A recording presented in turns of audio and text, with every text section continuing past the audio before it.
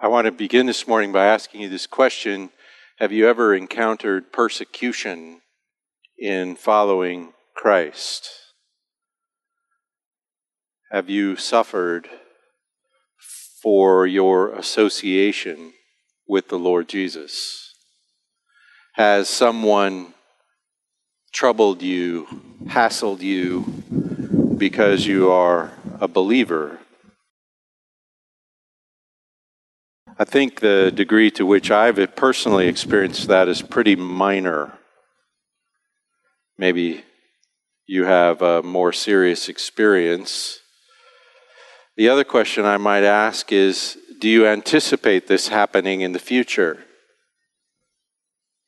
You see, the situation of the church in the book of Hebrews was a situation in which they anticipated this happening in the very near future, and on a fairly serious level.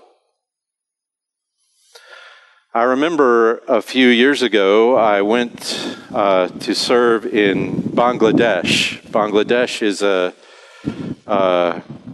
Muslim country where they officially have freedom of religion, but culturally, to hold to any religion other than Islam is fairly seriously frowned upon. I went with a team from my church, and we went to meet with and encourage and provide some teaching. We actually put on a little conference or retreat for these Christian pastors in this Muslim nation.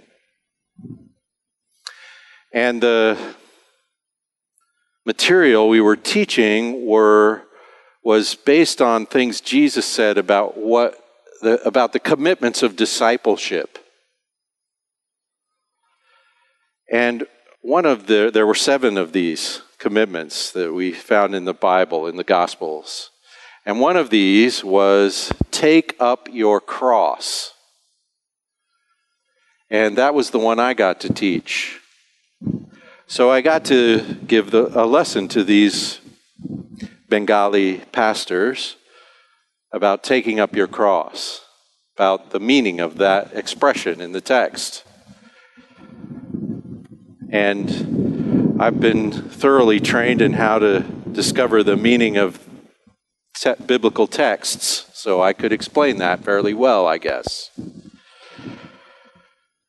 And to take up your cross is to endure whatever pain or suffering you might be called upon to endure, in whatever witness you might bear for Christ. And of course, when Christ spoke of taking up your cross, he was talking about himself as well as anyone else. And I'm kind of sure it confused the people he was speaking to at the time, because it was before he took up his cross. And in taking up his cross, he endured the necessary suffering for our redemption. And he, according to the book of Hebrews, did so for the sake of joy. And in fact, the very night before he took up his cross, the next day, he spoke to his disciples and told them that he was praying for them that they would experience his joy.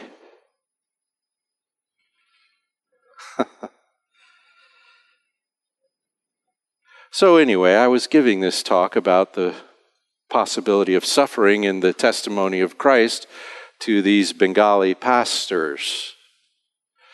Now, here's what they did immediately following my talk. They had a sharing time. A time in which they talked to each other and shared testimonies of their work.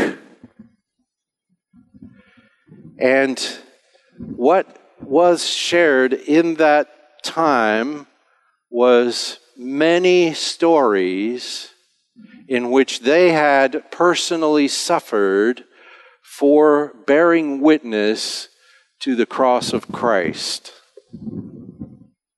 to the grace of God in Christ. These men had been physically beaten for showing the Jesus film and then inviting discussion. Or one of them came home from work one day and his house was torn down.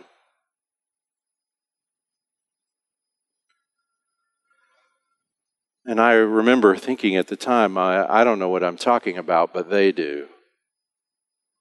I can understand the text and they have experienced it. So my question is, have you encountered persecution in following Christ? Do you anticipate that? Jesus said, if the world hates me, they'll hate you if you're following me. In 1 John, John said, don't be surprised if the world hates you. Paul says in 2 Timothy chapter 3, and I've put these references in the bulletin for you. In 2 Timothy chapter 3, verse 12, Paul says, whoever desires to live a godly life in Christ will be persecuted. Now, of course, persecution happens on a lot of levels. I guess there's been some experiences in my life that could be called that, where someone put shade on me because of my Christianity. And there's certainly some general hatred of the world for Christians in all kinds of cultures and settings. But here's the interesting thing. In Acts chapter 5, you can read this. In Acts chapter 5, there's a story in which the apostles are proclaiming the gospel. This is very, very early days, right? Acts chapter 5. And the apostles are proclaiming Christ, Peter, James, and John. And they're hauled in before the Sanhedrin, the ruling council of the Jewish people. And these men in authority in their society say, stop it, or else. And everyone knew what or else was. This wasn't too many days after they had crucified Jesus. This same group of people. And they said, no, we're not going to stop it. This is the same Peter who just about a month and a half ago, when a little girl asked him, hey, you're with Jesus, aren't you? He said, shut up, I am not. But this man has been transformed by the power of God's grace and the witness of the resurrection and the filling of the Holy Spirit. We better not discount that.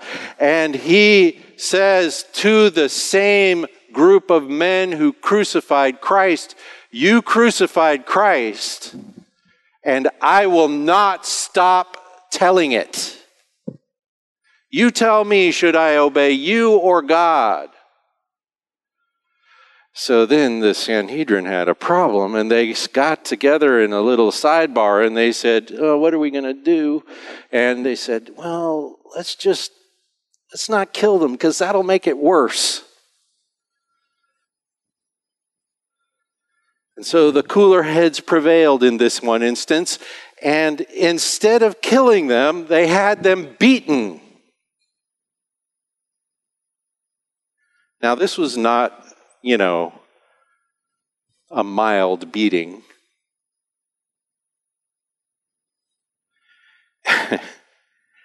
And do you know what Acts chapter 5, verse 41 says about these guys when they came out of this meeting?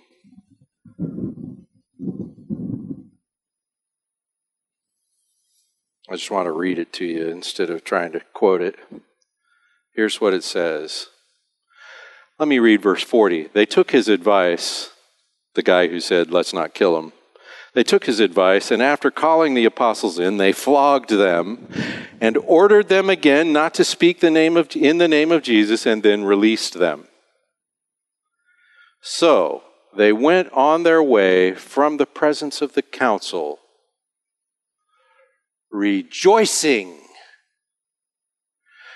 Rejoicing. You know what they were rejoicing about? It wasn't that they got beaten instead of killed. That would be cause for rejoicing. Thank goodness we're still alive and not killed.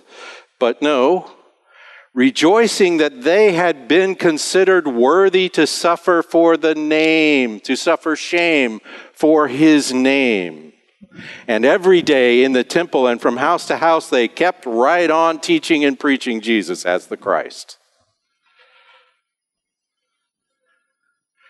You see, the persecution made it even more real. The grace of God in Christ. They were stronger preachers now. There's an account of the Apostle Andrew and his death, and similar situation, except it was a Roman official, and the Roman official said, "Stop preaching Jesus," and Andrew said, "No," and the Roman official said, "Stop preaching Jesus or I'll have you crucified."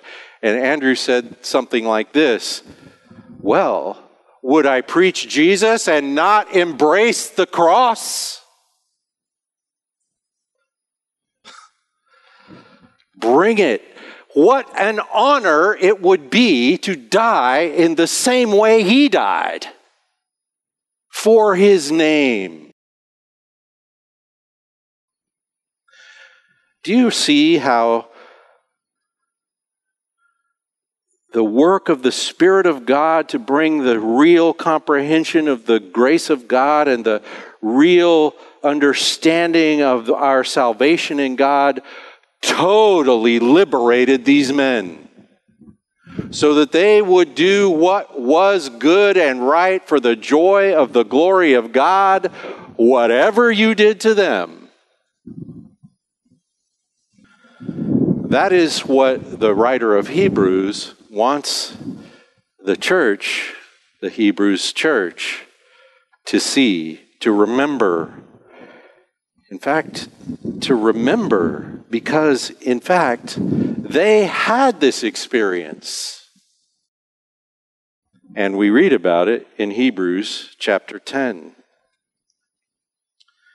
Now, this is in the same context where the writer calls upon us and the Hebrew church in the first place to draw near in Christ, because Christ has made it possible to hold fast to the hope of our confession without wavering, because the one who promised, he's faithful. He will complete his promise. He will not leave you hanging. And to consider one another to love and good deeds. That's in this same context. And then he says, goes through the text we looked at last time. If you refuse to be reconciled to God in Christ, then you have no other sacrifice. You're lost. He's worried that in the fellowship of the church, there are people who are Christians without Christ.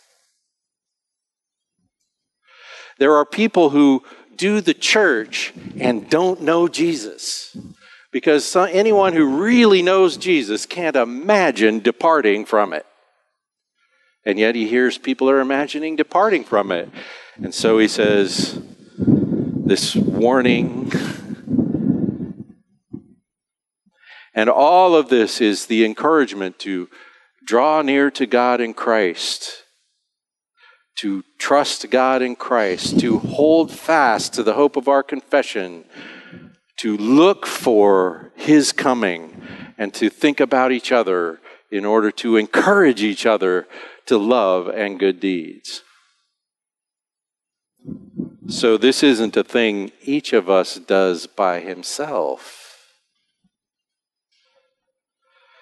And then he says this, but remember the old days, the former days, when after being enlightened, you endured a great conflict of sufferings, partly by being made a public spectacle through reproaches and tribulations, and partly by becoming sharers with those who were so treated. For you showed sympathy to the prisoners and accepted joyfully the seizure of your property, knowing that you have for yourselves a better possession and a lasting one. Therefore, do not throw away your confidence, which has a great reward, for you have need of endurance, so that when you have done the will of God, you may receive what is promised. For yet in a very little while, he who is coming will come and will not delay, but my righteous one shall live by faith, and if he shrinks back, my soul has no pleasure in him. But we are not of those who shrink back. We are not of those who shrink back to destruction, but of those who have faith to the preserving of the soul. Now faith is the assurance of things hoped for, the conviction of things not seen. Remember the former days.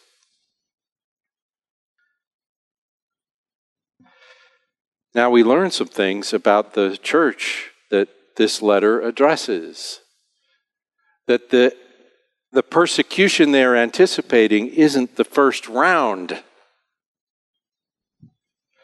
They have experience with persecution. And so the writer reminds them, you endured a great conflict of suffering. This word endured is a very interesting word. It's like a compound. It uses the word meno, which means to stay someplace. Like if I ask you, where do you live? I'd use this word. Where do you stay? What's your address?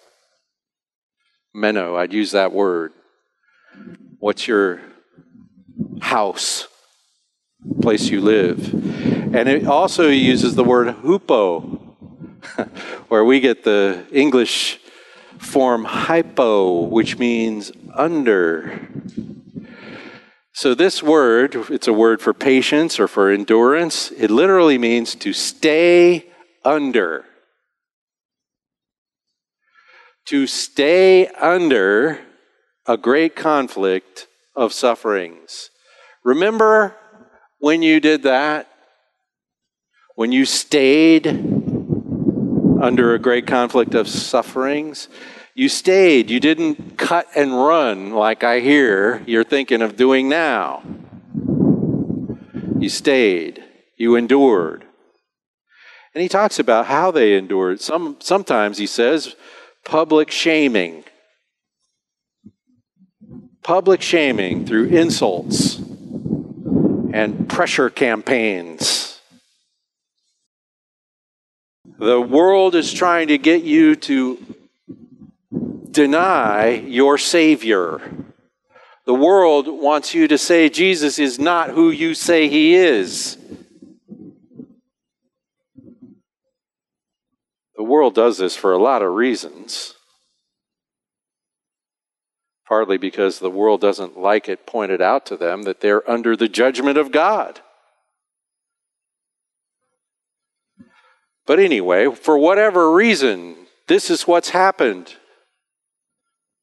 Public shaming, a public spectacle through reproaches, that's a word for insults.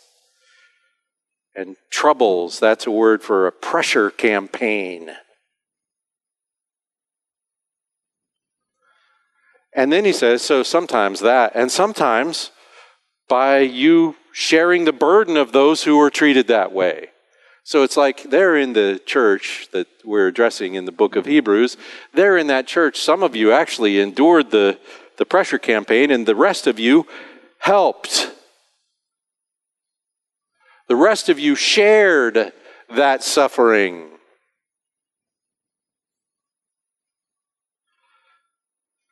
And that suffering included imprisonment and the seizure of property. That phrase, the seizure of property, really reminded me of this pastor in Bangladesh who came home from work one day and his house had disappeared from its foundation. Now, a Bengali house is not a big building, but still.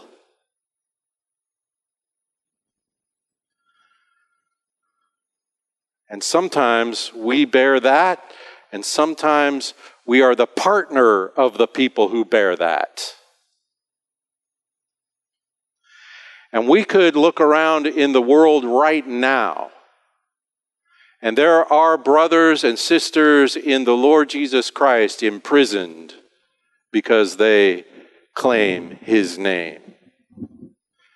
And there are brothers and sisters in Jesus Christ who will be beaten today because they bear His name, or will be fined, or will be abused in every possible conceivable way. Is there a way we can share their burden? Yeah, there's plenty of ways. So just for your information, I've included just one of the many places where you could find out how.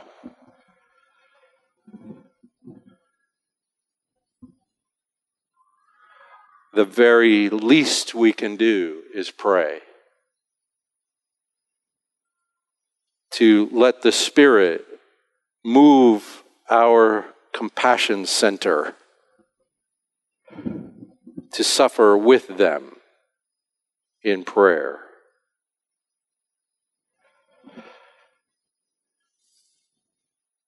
So the writer reminds the Hebrews, they've been through this before. And he reminds them that they accepted these things joyfully. Joyfully. The word for accepted here is the word for welcome. Like if you opened your front door and said, "Come on in," with a smile. Welcoming, joyfully, these things. Does that seem crazy to anyone else? But that is exactly what how the Scripture describes Jesus Himself. Later, just a couple more pages down in the book of Hebrews. It says, "For the joy set before Him, He endured." Same word, endured. The cross. He was happy to do it for us. Doing it was not a happy experience, but He accepted it with joy. Knowing the joy that would be the consequence of His suffering. Well, in here, they received this with joy, knowing. For you showed sympathy to the prisoners and accepted joyfully the seizure of your property, knowing. Knowing what? That you have for yourselves a better possession and a lasting one. You have a possession that's better than whatever they took from you, and they can't take that one from you. And you knew that. Do you see the power of that? Do you see the power of that? I remember when I was first starting, I worked in a business my parents started, and partly because I worked there, it was failing. I'd never really dealt with failing before. It was like we owned a business in order to hand out money. And I remember thinking, this is going down the tubes, and there's... But I was standing there in my office one day, and I said, what if they got everything? What if tomorrow the bank account was entirely empty? What if all of our things were taken? And of course, in this case, it was not through no fault of my own. But what if I woke up tomorrow and I had nothing? I remember the physical sensation of standing on solid rock, the Lord Jesus Christ, because if I wake up tomorrow and I have nothing, I still have everything in Him. These people knew it. These people knew it when they endured this period of suffering, of, way worse than your business failing, of actual abuse from their society for the name of Christ. And they welcomed it because they knew something. They knew that you can take my house and I still have everything. And I'm not just saying that in some metaphorical sense. The scripture says, if He gave you His only Son, is there anything He will withhold? And the answer is no. So if He allows your possessions to abandon you, He has not abandoned you.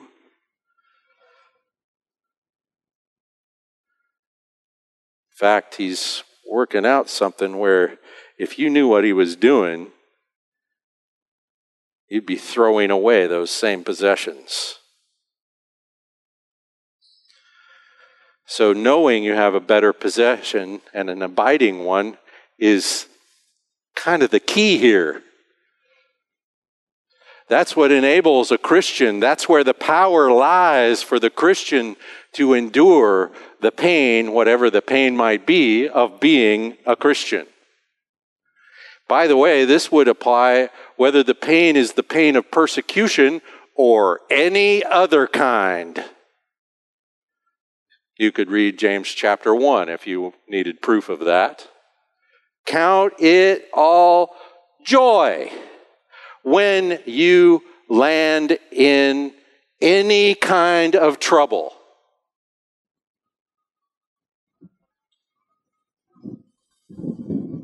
So he says, therefore, remember when you did that, remember that endurance that you exhibited in Christ because you knew something. Therefore, in the coming days, he says, don't throw away your confidence. Hang on to your confidence. By the way, it's a very interesting thing to study the usage of the word confidence in the book of Hebrews. I'll give you the references if you got a pen. 3:6, 4:16, 10:19. We'll say that again. 3:6, 4:16, 10:19. Confidence in chapter 4. Therefore, we have confidence.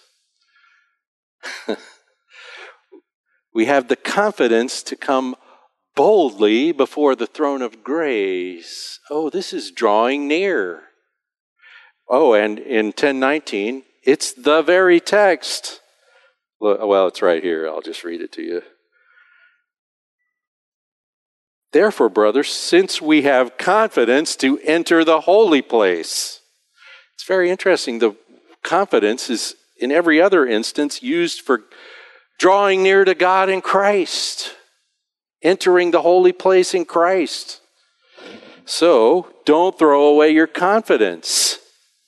What is it that strengthens you to endure whatever suffering might be involved in following Christ? The answer is drawing near to God in Christ, recognizing you've been reconciled to God, recognizing you've been imputed with the righteousness of Christ before the eyes of the holy God in Christ.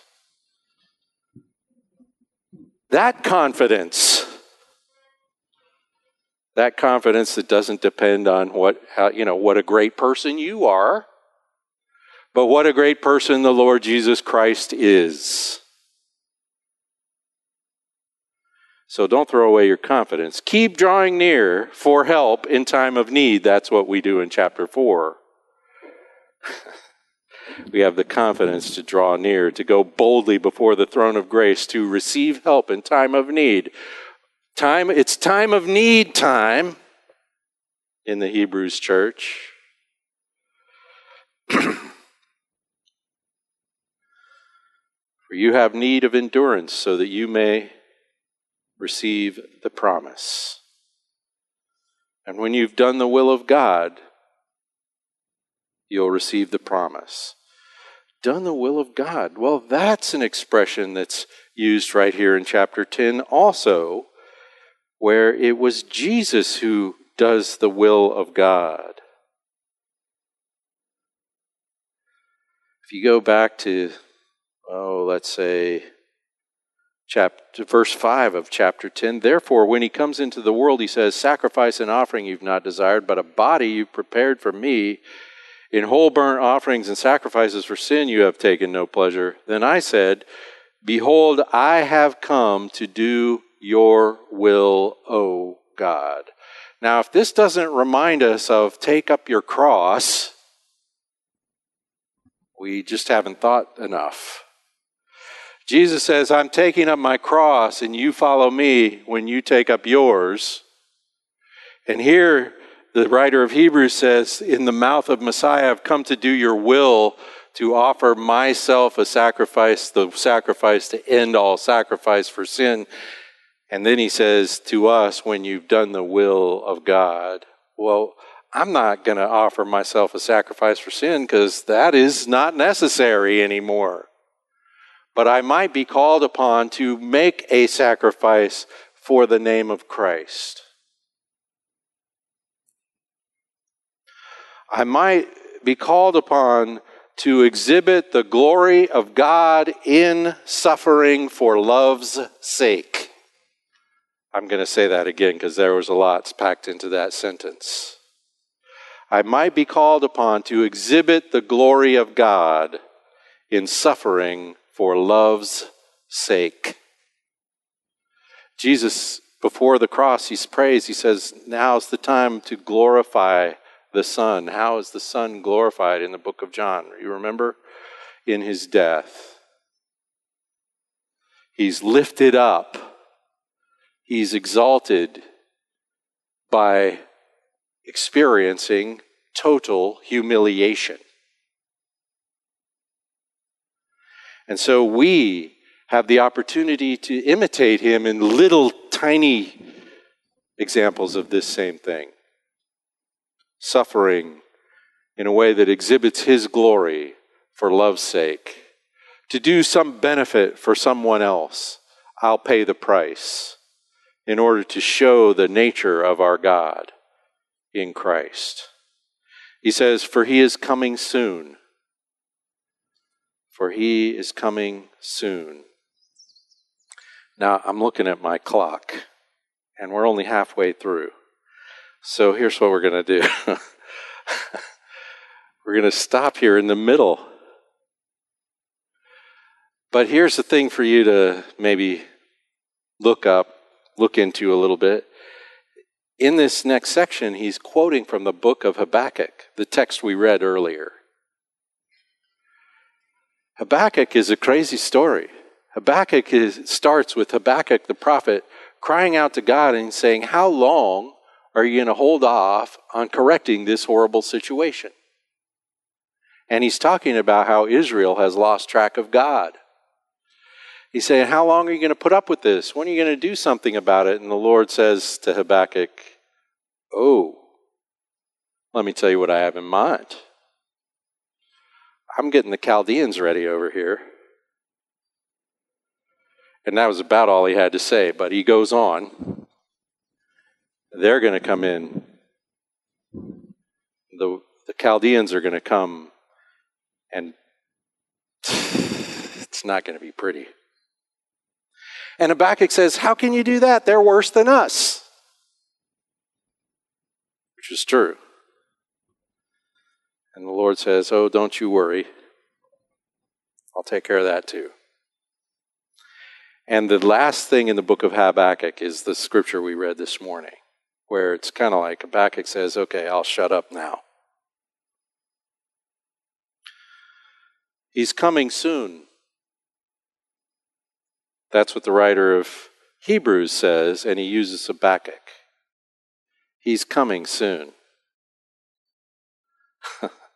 So next time, we're going to talk about how that bears on this question of the opportunity that lies in the possibility of persecution in the life of the church and in the life of a Christian. Here's the thing. It's in the end. Faith is the assurance of things hoped for. Faith is the conviction of things unseen. This is not a definition of faith, it's a description of faith. It tells you how faith behaves or what faith does. Faith shows the reality of the things we hope for in the present day. Faith proves the things we don't see. It makes the things we don't see visible. When a Christian endures the persecution that's involved in being a Christian, it is a powerful testimony of the truth. You might not know this, but in English we have this word martyr. You probably know that. We have the word martyr. That word martyr is based on the Greek word martus. The Greek word martus means witness. So in the English language, at least, we have this thing happening that says the very value of suffering for Christ is the value of the testimony it bears for his name. If Andrew stands before the world power of his day and says, I love the idea of you crucifying me, that tells you that Andrew really trusts himself to the cross of Christ. Because he knows he has a better possession than even his own life. And a lasting one, so you can kill him and it won't kill him. And that is a powerful, rejoicing occasion because it glorifies the living God, because it declares the great surpassing value of being in Christ. We'll have some more on this next week. I got to stop there. Father, we thank you for this great gift. Lord, we might be fearful of what might be involved in our witness, in our claim of salvation in the Lord Jesus. So, Lord, we pray that you would strengthen us for endurance, that we would always hold fast the confession of our hope in him. And Lord, we pray for our brothers and sisters around the world, even now, who are enduring some persecution for his name's sake. Lord, we pray for the relief, but we pray mostly that you would do this great reversing thing that you do, that your name would be exalted in their suffering, that the truth would shine from it, and that more people, that people would come to Christ as a result. It's an amazing miracle that you have worked many times, that you work every day since the Lord ascended. Lord, we pray that we might be true witnesses. We thank you for the amazing grace that you showered on us in Christ. Amen.